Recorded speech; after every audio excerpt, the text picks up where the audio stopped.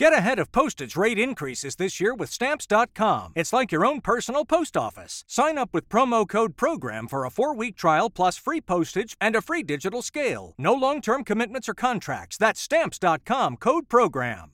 Hello everyone and welcome to the Spiked podcast. I'm Fraser Myers and with me as ever in the studio we have Spiked editor Tom Slater. Hello. And joining us this week we have Head of Policy at MCC Brussels and an Associate Fellow of the Academy of Ideas, Jacob Reynolds. No, thanks for having me. Coming up on today's show, the French farmers' siege of Paris, the tartan tyranny of Nicola Sturgeon and the right-wing paranoia over Taylor Swift. Now, if you're watching us on YouTube, please be sure to subscribe and click the bell because it really helps the channel. And if you're listening to us on audio, then just make sure you subscribe using your favourite podcast app. So for the best part of this week, French farmers have been engaged in what they're calling the siege of Paris. They've encircled the capital city, blocking all of the key motorways. And although there are many specific demands in France, it's quite clear that this is part of a Europe-wide revolt of farmers, of people who work in agriculture, and also various other kind of more material industries. Jacob, I mean, you'll have seen some of these people in Brussels as well. Tom and I have met with farmers in Berlin. It's happened in Holland. It's happened in Ireland. What do you think ties all these farmers' protests together? Why are they all so angry? Why is it kicking off everywhere? Yeah, I think there's 3 points to make on this. The first, as you say rightly, is that this is has already turned into a pan-European movement. And the reason for that, which is the second point, is that there's something that ties all these policies together. And that's the environmental agenda of the EU, to put it in a nutshell. Whether it's the increasingly stringent rules on all kinds of agricultural emissions, most importantly being nitrates or nitrogen, or set-aside policies, or even something that's beginning to emerge, which is the way, and lots of farmers that we've been speaking to right across Europe have really picked up on this, is that farmers are increasingly being made to they're being used to balance the books in environmental terms. So whether it's forcing them to set aside land, which can then be traded as a carbon credit for, say, a chemicals factory, so the chemical factory can carry on producing. But farmers are beginning to work out that policies emanating from the European Union, which are being enforced dutifully, although differently in different European countries, but they are being kind of made the scapegoats so that the EU can reach its environmental targets and its net zero targets. And that means for them, quite simply, the end of their agriculture as they know it. And this has a special effect on smaller farms who are not able to comply with the stringent regulations, the reporting requirements, all these kind of things. So the thing that really unites us right across Europe is the rubber hitting the road of the green agenda. Yeah. And Tom, I mean, there is this sense that these things are simply being imposed from on high, whether that's from Brussels or from Berlin or Paris. You know, a bureaucrat comes up with a target that says, say, like the EU's farm to fork strategy says, you've got to use 50% fewer pesticides or 10% fewer fertilizers.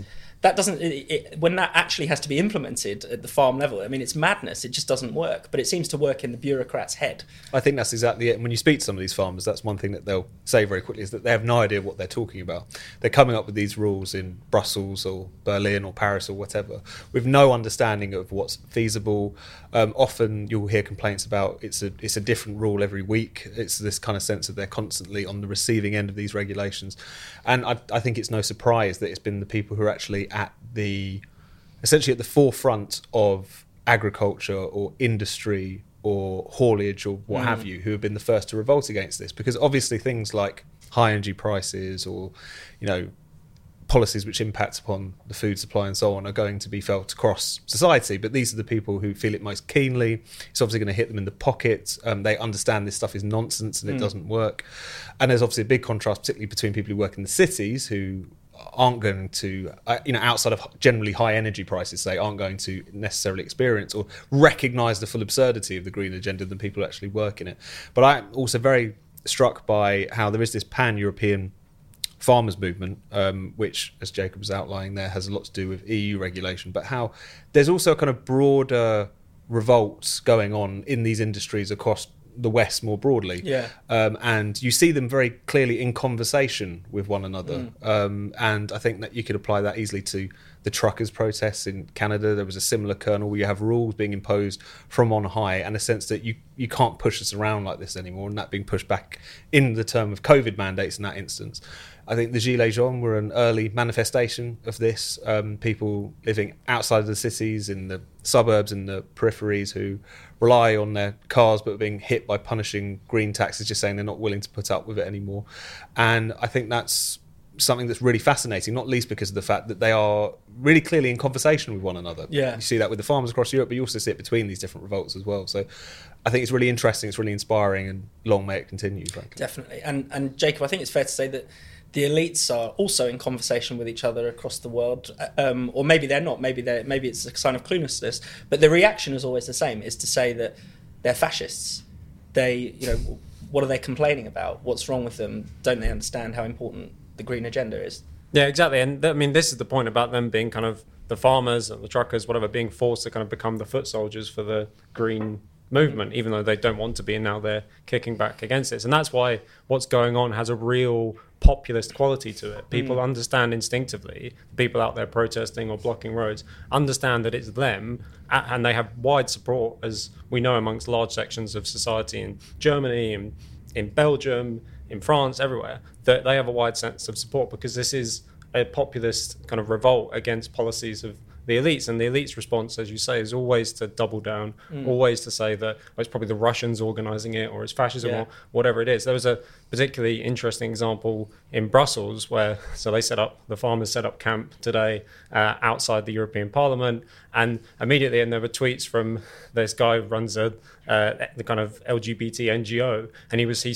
took a picture of a fire. He'd clearly never been to anything resembling a protest before. Took a picture of a fire and was like, "This is our January 6th moment. They're about to come and get us." And it's like, and that kind of, it really, they're on the one hand clueless about the policies, but on the other hand, they're desperate for this kind of valor of presenting themselves as bravely defending a kind of special agenda, the green democratic agenda, as they would like to see it, against those kind of uneducated, ill-informed, selfish people who won't simply give up their livelihood so that the EU can meet its targets. And Tom, one of the slogans that keeps coming up is "No farmers, no food." I mean, do you get the sense that the sort of laptop class, if you like, have just forgotten how important the material economy is, how important they are? I think that's exactly it. And as we've been talking about, there's one thing that connects a lot of these industries, which is the fact that these are people, the people who are in protest, whether that's the truckers or the farmers or whoever, they know where the food comes from, they know how the energy is produced, they know how the goods get from A to B, and they know that you cannot do any of those things if you follow this agenda that's being hammered on them by the elites. And I think they're also, by parking their tractors on the elite's lawn, as it were, demonstrating that they are actually very essential to how society functions. You don't want to get on the wrong side of people who operate heavy machinery, but also if they don't show up to work tomorrow, it has a big impact. If half of the French government did show up tomorrow, no one would probably notice. So this is something which is being really asserted by these movements, and I think characterising them as a populist movement is very crucial. There's something that reminds me a lot of Brexit and various electoral populist revolts we've seen in recent years, not because they're far right or extreme as the people are trying to demonise them as being, but because of the fact that its social base seems to be very similar. You seem to have, across these different protests, and also the support that they're getting from the public, a kind of coming together of working class and kind of lower middle class small business people who share a couple of clear things in common, one of which is that they're really on the sharp end of the economic price of a lot of these green policies, either because they haven't got much money to begin with, or because their business is directly impacted, and if not decimated, by a lot of these policies. But they also share a cultural condescension that is heaped upon them by the elites, either because they're being dismissed as far right and fascist and so on, or because they're just generally seen as kind of inelegant yokels who are probably just moaning about nothing, and whose issues are just not particularly interesting to the elites and to politicians, even though they're fundamental to how society feeds itself, powers itself, runs, and so on. So I think you're really seeing a kind of clear constituency emerge, and it's that social base that we've seen being behind populism across Europe and the West time and time again in recent years. Definitely. Jacob, briefly, before we move on, I just wanted to talk a bit about some news that came out from Brussels. There's been this sort of plan being discussed at quite a high EU level, talking about how they could possibly wreck the Hungarian economy, because Hungary is obviously seen as a country that doesn't quite toe the line on a lot of EU issues. It has quite a populist government. I mean, what have you made of that? Yeah, well, essentially, I mean, the trigger for this is Hungary's reluctance, or until today, their reluctance to commit to extra funds for Ukraine. But you don't have to take any position on Ukraine at all to understand the issue at stake, which is that Hungary is increasingly made into a kind of scapegoat for not, as you say, towing the line on a whole range of issues, from immigration to gender ideology and all the rest of it. And this leaked memo, which very kind of quickly backfired and exposed, in a way, the cluelessness of the elites who run the European Union, thinking that they could kind of talk down the Hungarian economy when, broadly speaking, the fundamentals of the economy are quite strong, and all the rest of it. EU money is obviously important and necessary for certain elements of Hungarian society, but they can't just kind of tank the Hungarian economy. But actually it really backfired, because they kind of went well beyond their mandate, and it exposes what is the way that the EU is transforming itself, which is not a kind of, if it ever was, a kind of genuine community of nations as the rhetoric would have it, and a kind of coming together of people across Europe for some kind of shared future. Instead, it's increasingly a top-down, led right from the centre organisation that tries to use economic blackmail to make countries toe the line. And that's why it was important that this thing was leaked, and then, but more importantly, that it really backfired. And I think it exposes the way, as I say, that the EU has moved beyond kind of consensus politics and really seeks to demonise and stigmatise and blackmail countries that aren't prepared to go along with whatever the latest fashion of EU elites is. So Nicola Sturgeon appeared before the UK COVID inquiry this week, and it seems to have finally almost dawned on the commentariat that she's not actually a saint in the way that they seem to believe. So there's been a couple of quite significant accusations held at her. She's been accused, and she's admitted actually, to deleting pretty much all of her WhatsApps from her time in office during the pandemic, despite the fact that she said when the inquiry was announced that she wanted to be fully transparent. She's been accused of buying burner phones, or allowing staff to use burner phones paid for with Scottish Government expenses, again to wriggle out of having the messages read. And maybe most significantly, she's been accused, and I think this is a pretty fair accusation, of politicising the pandemic, of using it as a sort of platform to push for Scottish independence. Tom, what have you made of this and the sort of unravelling of Sturgeon? Like you, I'm struck by the fact that it's this week, that it's these set of accusations which have made everyone realise that maybe she's not the most wonderful human being who ever existed, that it was her kind of admitting. And yes, it was very shady and embarrassing, and she was caught out on a lie, effectively, which is something which is always going to make people reappraise this individual who they built up as being so wonderful. But if you think about all the other things she's been responsible for in recent years, if you think about the ongoing criminal investigation into her and her husband about the alleged misuse of party funds, if you think about all of the various kind of internal scandal that they had over the Alex Salmond allegations, and the allegation from him that the SNP, led by Nicola Sturgeon, were launching effectively a witch hunt against him, which, if nothing else, even if you don't believe the full extent of those claims, the very clear way in which the offices of the Scottish state were used to try and suppress some of his evidence being put before MPs, all of these things were very, very shady. So you've got that. You've got some of the policies she's been responsible for, which long before COVID were insanely authoritarian. You know, the named person scheme wasn't something she came up with, but certainly was something that she cheerleaded, assigning a state guardian to every child. This is really sinister stuff.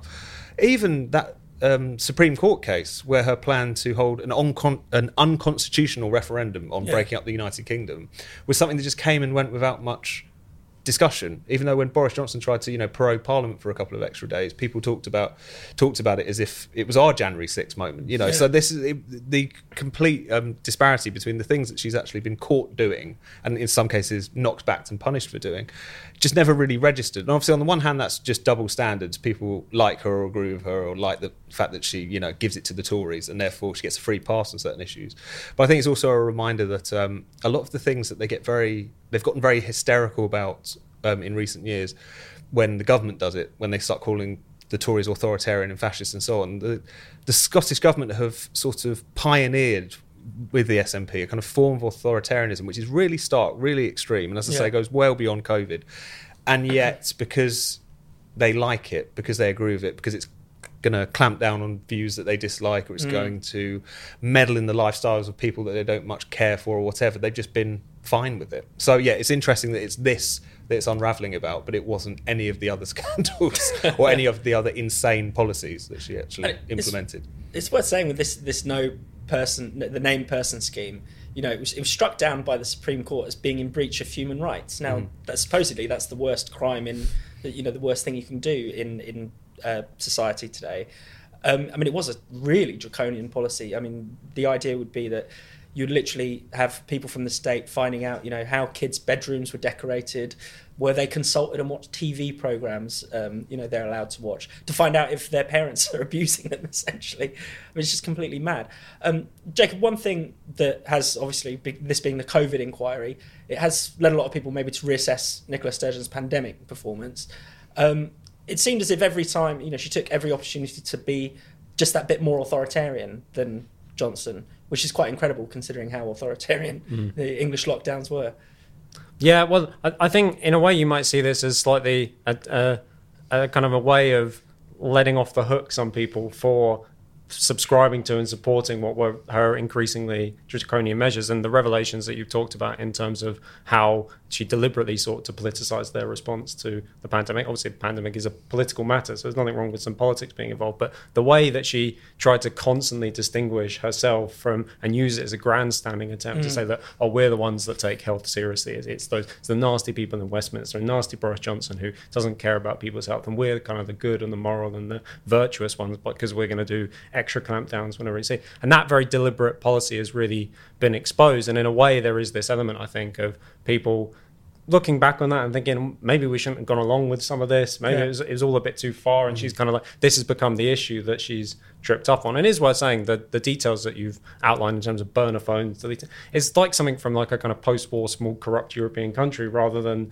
like the kind of 21st century country. There's this kind of mafia element to the way that the SNP operates, which I think, as much as you're right, Tom, that obviously that you could have pinned a lot of scandals on her in the past. It's like when it's so obvious and so blatant, the kind of this kind of clan-like mafia behaviour of the SNP really stands exposed. And I mean, in a way, sadly, this issue, Nicola Sturgeon will take the fall for it to some degree, and the broader kind of structure of SNP power in Scotland remains largely unchallenged. Sure, Labour might make up some seats in the next election in Scotland, but the way that Scotland has turned into this kind of semi-autonomous, as I say, mafia-style state is like that we really need to get to grips with. And Labour obviously agrees with every authoritarian measure that the SNP has put forward. Tom, I mean, certainly Nicola Sturgeon represents, I think, it's fair to say, a style of leader that we've come to know and love, or not love so much. You kind of put her in the same category I would as Jacinda Ardern or Trudeau. Justin Trudeau. This kind of liberal, strong person. Liberal strong man, liberal strong woman, and not so liberal as it turns out. I think that's exactly right. And I think there's clearly those leaders are kind of in conversation with one another. There's a whole range of issues which needn't be related yet are for some reason, and that you see repeatedly kind of leapt upon by each of these leaders. I mean, the fact that, for instance, the Scottish National Party, which allegedly its aim is to break up the United Kingdom, the fact that the thing that brought one of its most successful leaders down was because she was determined to put rapists in women's prisons. It's a really striking kind of fact that there is an array of kind of elite issues which they are really preoccupied with. They will push it through by any means necessary, and yet they're things which are deeply unpopular, authoritarian, damaging. And we see that kind of across the piece. And also inability to recognise how authoritarian or just demented a lot of these policies are on the part of the commentariat, who treat all of those three figures certainly as if they are kind of earthbound saints, like they're wonderful. How could you possibly dislike them, even though what they're doing is incredibly damaging and are often carrying on in an incredibly authoritarian, if not corrupt, fashion. So it's been fascinating how the halo of these sorts of policies, how that seems to mean that no one wants to criticise them in the mainstream media, but also just how similar the agenda is of a lot of these different political parties, which, yes, are generally seen as kind of centre-left-ish, whatever that means these days. But there's no reason why, certainly in a historical sense, they'd be so attached to all of these things, particularly if they're supposedly liberal left, as they're often characterised. Yeah, I mean, they're all very hardline on lockdown, all very into the trans issue, of course, and all very into green stuff. I mean, that seems to be one of the big overarching things, which is especially interesting in the case of the SNP, because the case for Scottish independence for so long was built on the idea that there's all this oil wealth that is going to, the United Kingdom and could be Scotland's. But now, by the time Nicola Sturgeon left, the SNP policy was actually, we don't want to dig any more oil out of the North Sea. So they even contradict their own sort of founding principles for these newer kind of elite ideals.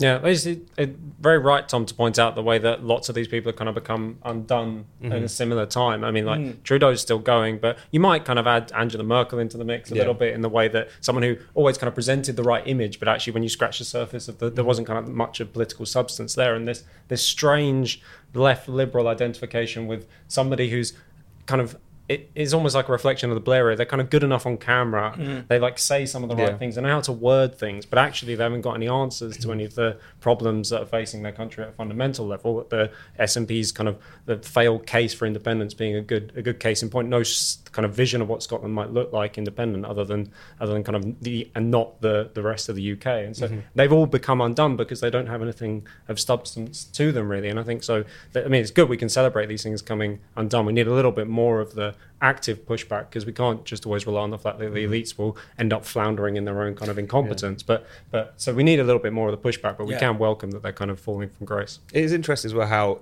in a sense, it shows how easily impressed the media are, or at least how focused on quite superficial things they are, because I think Merkel's another good example, sort of centre-right, but still very much that kind of centrist establishment.